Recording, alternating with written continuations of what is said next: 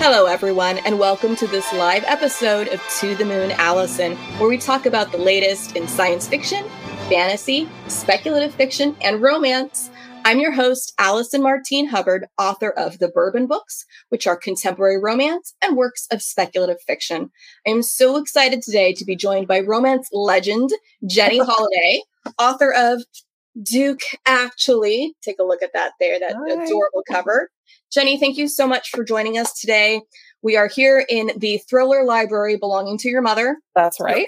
Everybody dies in all the books behind you, right? Yeah. Well, you know what? I haven't read any of them. I don't. Oh, you're like, I don't know. Somebody might have made it out alive. Yeah. Important people make it out alive in this, which is good because there's definitely a lovely happily ever after. Otherwise, there would be a riot. You want to tell us a little bit about Duke Actually? Sure. Thanks for having me, first of all.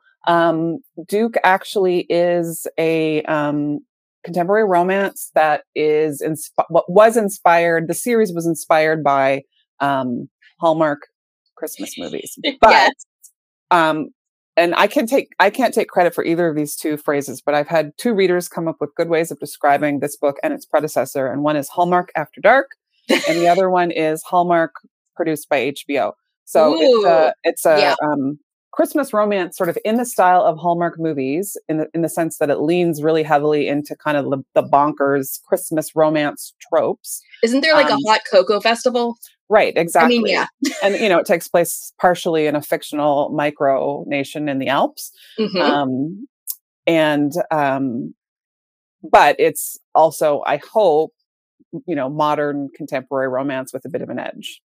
Well, so that didn't really answer your question. It's about two people who are in a royal wedding that is taking place as a result of the events of book one. You don't need to read book one for this book to work, but they're in a royal wedding that has come about because of the events of the previous book, and they are both similar kinds of people, but not initially at a place in their life where either of them is kind of ready for genuine romance. So they become friends.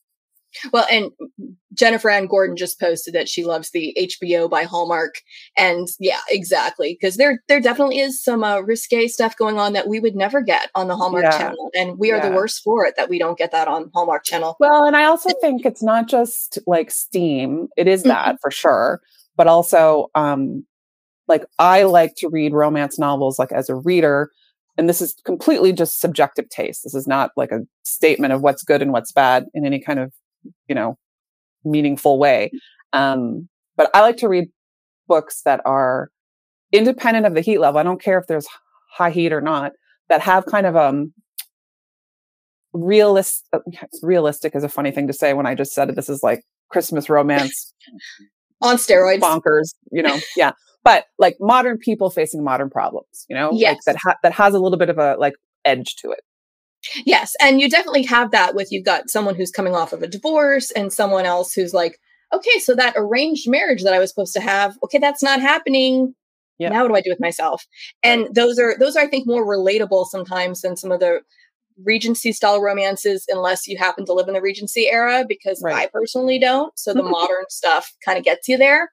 But I guess I don't even mean modern that way. I guess I mean also just kind of like, problems with like, do I like my job? And, what's the point of what I do and things like that, And both of them are going through that. So there isn't just this romance storyline, although the romance storyline is awesome, but they do have these other things there, because one of the things that is really special about this is you do have, I would say, the strangers to friends to lovers kind of trope going on, as far as these two people are confiding each other about where they are in their life and how they've maybe made different choices based on other people's expectations and how that's impacted their career and whether or not they're happy with all of that.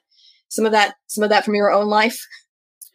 No, not directly. I mean, I think everybody's kind of familiar with the question of career angst at times, like, I have a friend who used to always say, actually, she was a work friend initially. She's become just a very close friend, but we shared an office years ago, and that's where we met. And she always used to say, when I was getting really stressed out about my job, she'd say, Jenny, do you live to work or work to live? And I'd say, well, it's a little more complicated. No. Pick one. It can only be one. You know, and I just bring that up because I think, you know, that job stuff is familiar to people. Family stuff is familiar to people. So none of it's directly from my life, but I mean, what, you weren't in an arranged marriage? No. And, you know, yeah. And, but I did, you know, I do have like a little bit of a history with academia. So some of that it's not directly autobiographical, but I do know people who have questioned their professorial jobs and stuff like that. But tenure's so close. Yeah, exactly. Well, and I love also you have these recurring themes of the holiday office party and how those go. Right. And having suffered through some of those, not necessarily in the academic world, but it was so completely relatable. I'm going, I think I've been to this party. Although I do have a question. What's a Negroni? A Negroni is a drink. But what's in the drink? Do we know what's in a Negroni? Yeah, well, because there are a lot of Negronis in this book. Yeah. No, I'm not going to see. You're putting me on the spot. I used to know what. Sorry, I'm not a big drinker of those kinds of cocktails, so it's not autobiographical. It's and I believe rye. I'm not sure, but it's a strong cocktail. It sounded strong, but maybe that's just because in my head it's awfully close to pepperoni. I'm going, no, it's like a classic Italian cocktail.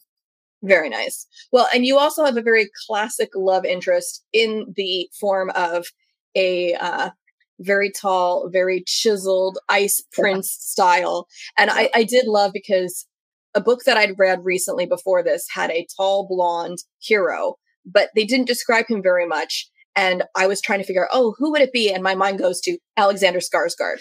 And pretty much you're like, it's the vampire from True Blood. I'm like, so Alexander Skarsgård. I like that you just came out and told me there he is. I didn't have to wonder because you can't really pick a better leading male than Alexander Skarsgård if you're looking for the European one. And I did laugh that you had this imaginary Alps adjacent country that I just go, how many countries are there? There's Sokovia, there's Eldovia. I forget the one that we have from Princess Diaries. There's a lot of imaginary countries. We got to keep track of all of them.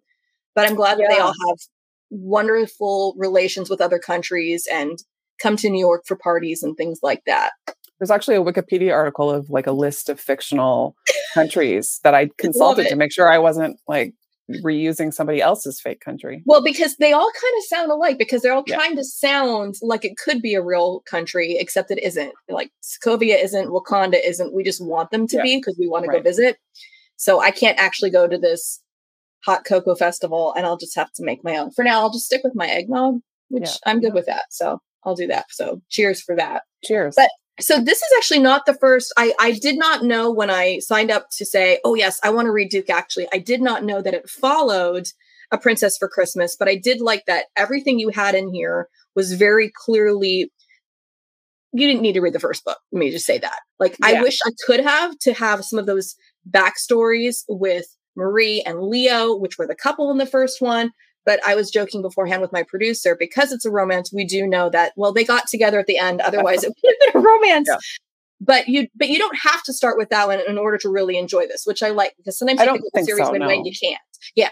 Yeah. I mean, this is I hesitate to even call it a series. There are 3 books, and we talk about them in the editing as taking place in the same universe, but they don't necessarily need to be read like a... Yeah, they're your HBO for Hallmark cinematic universe. That's totally fine. And then you cast the same people for it when you get the Netflix deal and it's all good. Right.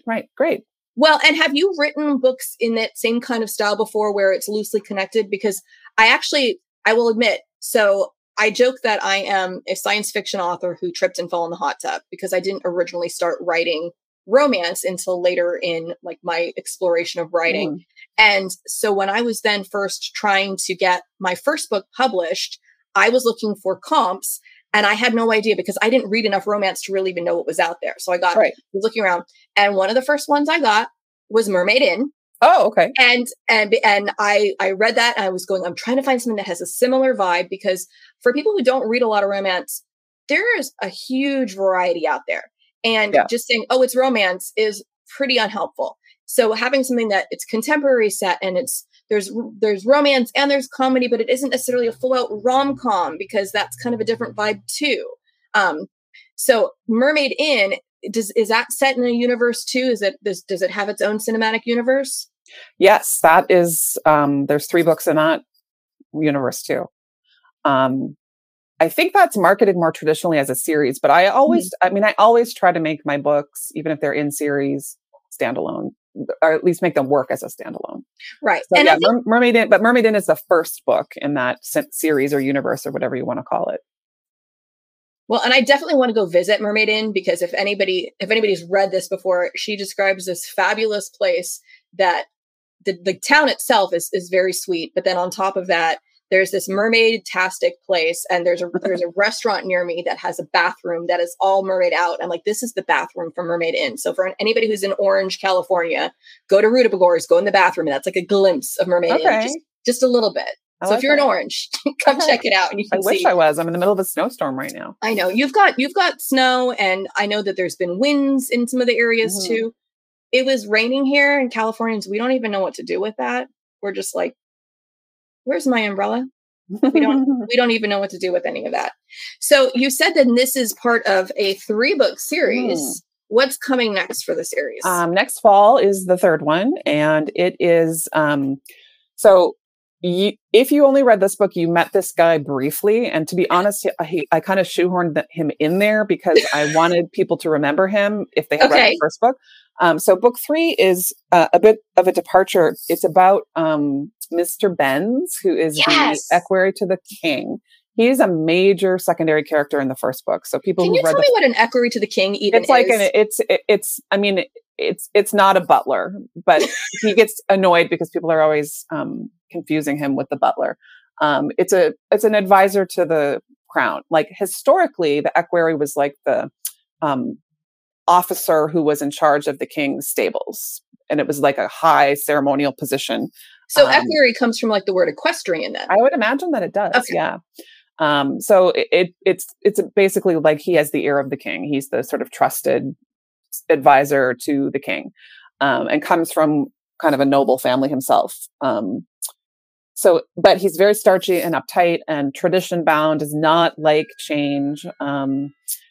So he is the hero, and the heroine is the American management consultant that they have hired to come in and overhaul it's a small country that's sort of reliant on one industry, watches. And that industry is actually in decline in the real world. So in the fictional world, it's also in trouble. So she comes in to kind of overhaul the company, and he's not happy about that, but he has to show her around and kind of babysit her. And then fall for the babysitter, I guess. Yeah. Well, and I love that because it sounds then like you've got 3 different couples with 3 very different relationships in how they meet and even where the stories are set. Because for Duke, actually, we're kind of jumping between different places. I'm assuming A Princess for Christmas is more set in New York because that's where Marie and Leo meet. Or do they hop? It's about half and half. Okay. So it doesn't jump around. It starts in New York, and then the second half is in LW because she invites them for Christmas, as one does. Because you invite need the people you just met to come home for Christmas with you. Now, most of your other books are not all set at Christmas. Was this something that you're like, I really just need to write Christmas, or what inspired writing these? Actually, watching Hallmark movies with my dad, who's a big fan of them. He loves them, and I live in Canada, so we don't have the Hallmark Channel there. But when I visited them here, I watch with him. And he loves them, but he can never see his way through to the end. He's always like, how is this going to work out? And, he just gets really anxious about it. So, and he, at the same time, I can always, as you said, there's going to be a happily ever after. That's guaranteed. It's the point of these movies. But I can usually predict the sort of major beats of the story. And he's always amazed by that. This was years ago. I'm a mind reader, Dad. Yeah. So one, year, I thought, just almost like a joking dare to myself, I thought, I wonder, if I could write one of these, but make it Hallmark After Dark, make it my own kind of, in the style of the books that I write. So I wrote a proposal, just almost I mean, not a joke. Like I didn't think the book was real, Clever or like Jape. I No. wasn't, I wasn't like, I just never thought it would go anywhere. I did it on a whim. That's the better word. It was a whim, and sent it to my agent. She was like, "Oh my God, yes." So that's how it happened. Which is funny because usually one's path to publication, and and previously in my career, there's a lot of struggle, there's a lot of rejection, there's a lot of like time and energy invested. And with this one, I just kind of went Christmas fake. I just kind of made it up, and it worked out. Well, and I think it's funny because there are a lot of people who are going, are you going to write a holiday novella? Everyone needs a holiday novella. Where's your holiday novella? I didn't realize that was such a thing, but it is. I actually do have a holiday novella in the Bridesmaids Behaving Badly series. There is a novella called Merrily Ever After, which is in, if I can do a little plug, it's in a collection of holiday novellas put out by Forever Romance that's available now. Very nice. So is this a new novella? No, it's old. Okay, No, but it's one that's part of that other series. It's been bundled. So if you're into, I guess my point is, you can buy it as a standalone, but if you're into holiday novellas, there's a new bundle of them out right now. You can just binge all of them and get all of the novellas and sit there with your eggnog and your hot cocoa and just, and will it work out? Your dad doesn't know. It will. I also just love the fact that we were talking beforehand that all the thrillers are behind you and they're your mom's books. So your mom likes reading about people getting murdered and your dad likes the Hallmark movies. And that's right. That's correct. That's a perfect match. I really like that. I mean, I think that might be kind of counterintuitive what my people expect, but I love it.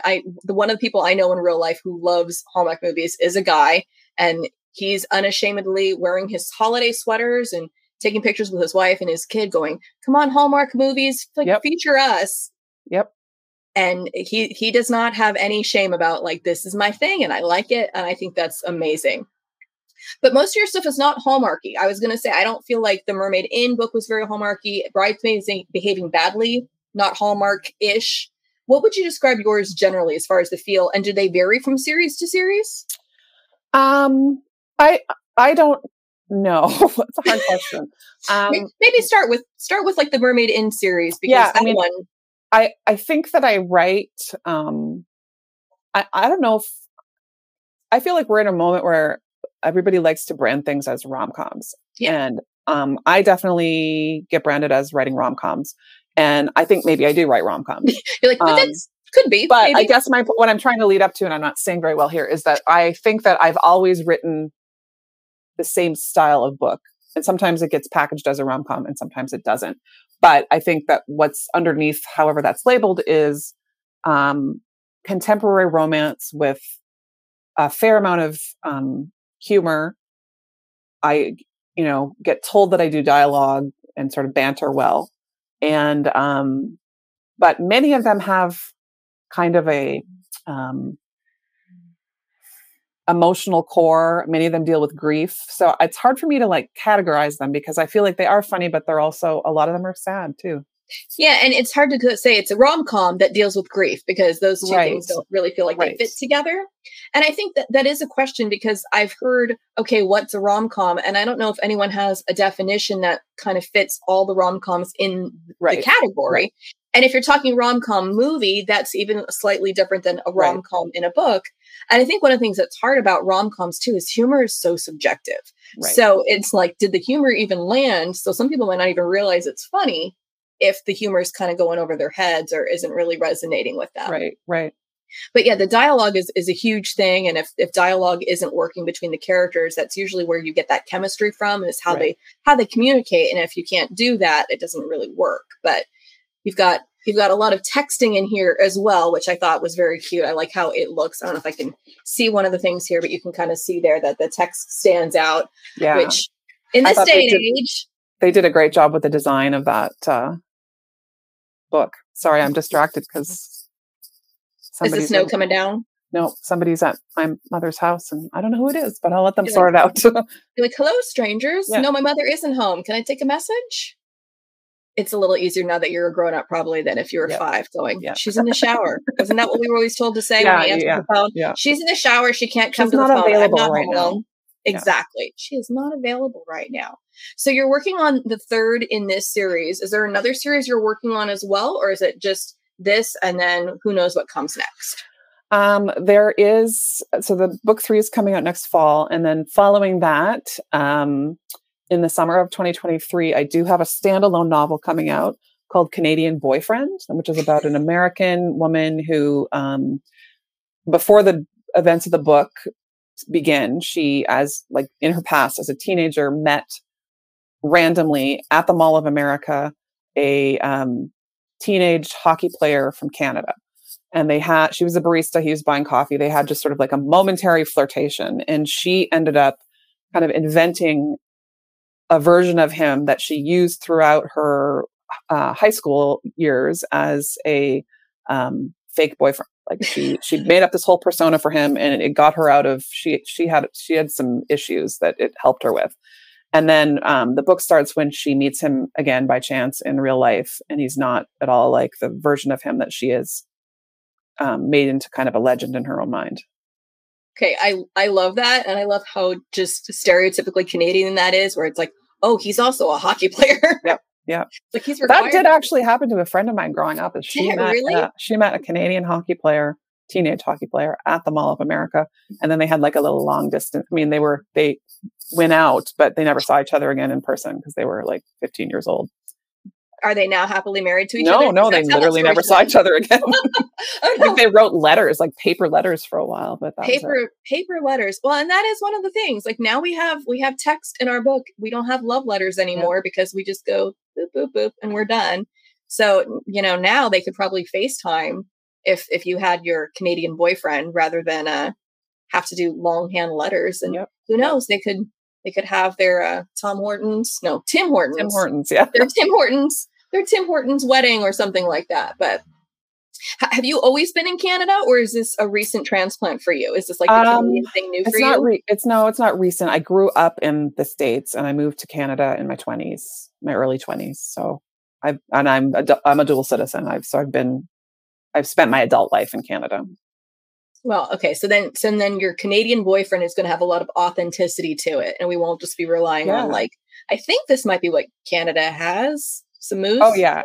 No, and I have an actual Canadian husband. So is the sequel to Canadian Boyfriend, Canadian Husband?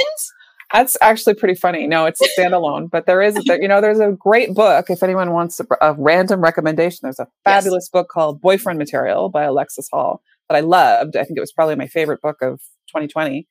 And there's apparently a sequel coming out called Husband Material, which I am super excited about. He's one of these go-to authors that I will read anything, but I'm also kind of like, but it all got resolved. Like I don't want there to be trouble in paradise. Where are you going to pick this up from? Yeah. Well, and that is one of the issues. And I love how you did this. And it's one of the ways you can kind of say universe versus sequel, the difference between a true sequel versus in the same universe, because yes, these relationships are getting tied up rather than like, will they, won't they? Do they have their happily ever after? We didn't pick this up and then have Leo and Marie being like, well, you know what? We don't really want to get married anymore. So forget it. And I don't mind books like that if I know going in that I'm committing to a 3-book arc or whatever, but that's not what I write. So far. I mean, we'll see. Right. Well, who knows? You may end up having to write the Canadian husband. Yep. And have the hockey team goes to the Olympics. Is there a miracle or something? Some miracle on ice? I don't know. I don't know enough about hockey to make this work. Well, I don't really know anything about hockey either. So. Now you have to do your research to make all this hockey feel authentic to the reader. I mean, if you had to research all the hot cocoa festival in these mythical Eldovian and Andorian, I think Andorra is a place. And then there's also one who's the Bewitched sister. I think her name was Andorra too. I don't know. I get them all confused. They're all kind of the same in my head sometimes. But that's okay. Because you also said beforehand that you wanted to tell us about your neighbor's ducks. Oh, well, we were talking before. You said that people have... you have to tell me the background, but there was like a joke about pet ducks. And I actually said, I kind of do have a pet duck story. Yeah. The joke is, so generally we try to talk about the books and the author's career, but sometimes there's just random stuff going on. Like an author has ducks in their pool. And my co-host for Vox Vomitus, which is the other podcast I host, I'm the co-host with Jennifer Ann Gordon. She is obsessed with woodland creatures, including foxes, ducks, and anything else that's probably right outside her house right now, because she lives in the middle of the woods. And so we joke that usually pops up at some point. And Jenny, you said you don't have any ducks, but your neighbors have ducks? Well, not now, but growing up, I had a friend who lived in my neighborhood who was like your stereotypical like animal lover. Like she lived for animals, didn't matter what kind, loved them all, had dogs, had cats, was dying for a horse, just loved animals. And I don't know what became of her. I always wondered if she became a vet or we lost touch. And she has we have to look her up on Facebook after this show. You can't even, her name is like the most common name in the world. Anyway, I don't even know how it first started, but she ended up rescuing these duck babies, this pair of ducks that she found, I don't know, out in the world with no parents. And she brought them home and they were very little. And she raised them initially in her basement in a cardboard box with like incubator lights. And then eventually she hand fed them and they eventually grew up and like that season. And then they migrated, they flew away. And then they came back the next year. Oh, they came back to her and their mommy because they were duck orphans and she adopted them. I mean, they were adults, but I'm like the opposite. I don't really know anything about the animal world, but they fly south and then they come back, but they like literally came to her yard. I would love to like knocking on the basement door. We live down there. Did you rent that out? Because that's our basement. And then they had babies in her yard that she did not raise because they were capable of raising their own babies. Well, yeah. But if they can do it themselves, you probably should. And I don't know, like, I have questions as an adult because like they were siblings. They were named Chuck and Violet. No, Charles and Petunia. And then they came back and there was more babies, but I hope it wasn't the siblings that were having the babies. I don't know. That got very Blue Lagoon right there. Yeah, I know. So then, anyway, a duck came back with another duck, and then there were baby ducks, and the second generation was named Chuck and Violet. So they had Charles and Petunia and Chuck and Violet. And I don't know whatever happened after that, but. Well, hopefully they didn't end up on my plate because duck is delicious. I'm sure that's not the response. Some of my favorite stuff, molasses duck, delicious. And I won't eat ducklings because that makes me sad. But full-grown duck, Christmas duck. I mean, that's Christmassy, right? Christmas duck or goose. Bring that on. Yeah, I mean, probably stick to hot cocoa and not eating your neighbor's ducks. That would be rude. We don't do that. Yeah. We don't eat our neighbor's pets of any sort, whether or not they're delicious. But Jenny, thank you so much for being here with us today. Thank you for taking time out of your busy day. And hopefully whoever is at the neighbor's door or your door has... They drove away. I don't know. It was just... Oh, good. Okay. I didn't grow up in this house, so I don't really know anybody. You're like, who's that? And should they be here? All right. That's good. But we appreciate you coming here and spending time with us. Everybody pick up Duke actually and go ahead and start with A Princess for Christmas because you have time to read both. I actually got to listen to this also because I'm an audiophile. Right. So I'd be sitting there listening to it. So I started reading it and I'm going, ooh, I found it on Cloud Library. So then I listened to it too. And your narrator does a wonderful job. Oh, she's great. Max doesn't sound exactly how I would have expected it because by that point I'd already figured out it was Alexander Skarsgård. Right, so in my head, he was still Alexander Skarsgård speaking to me. So it's fine. I just auto-correct it. It's great. Excellent. Well, thank you so much for having me. Thank you. And for everybody, thank you so much for joining us. Hopefully you can come back in the new year. We're all going to survive 2021. And January 11th, 2022, we're going to have Benjamin Percy. For The Unfamiliar Garden, we are slipping back into more the speculative realm here. I know we've had 2 romance in a row, but this covers all of it in To the Moon, Allison. So thank you everyone for joining us live, and those watching the replay, thank you very much. Thank you to my producer, Roman Sirotin, and executive producer, Pam Stack. And this is a copywritten podcast of the Authors on the Air Global Radio Network. Bye. Bye.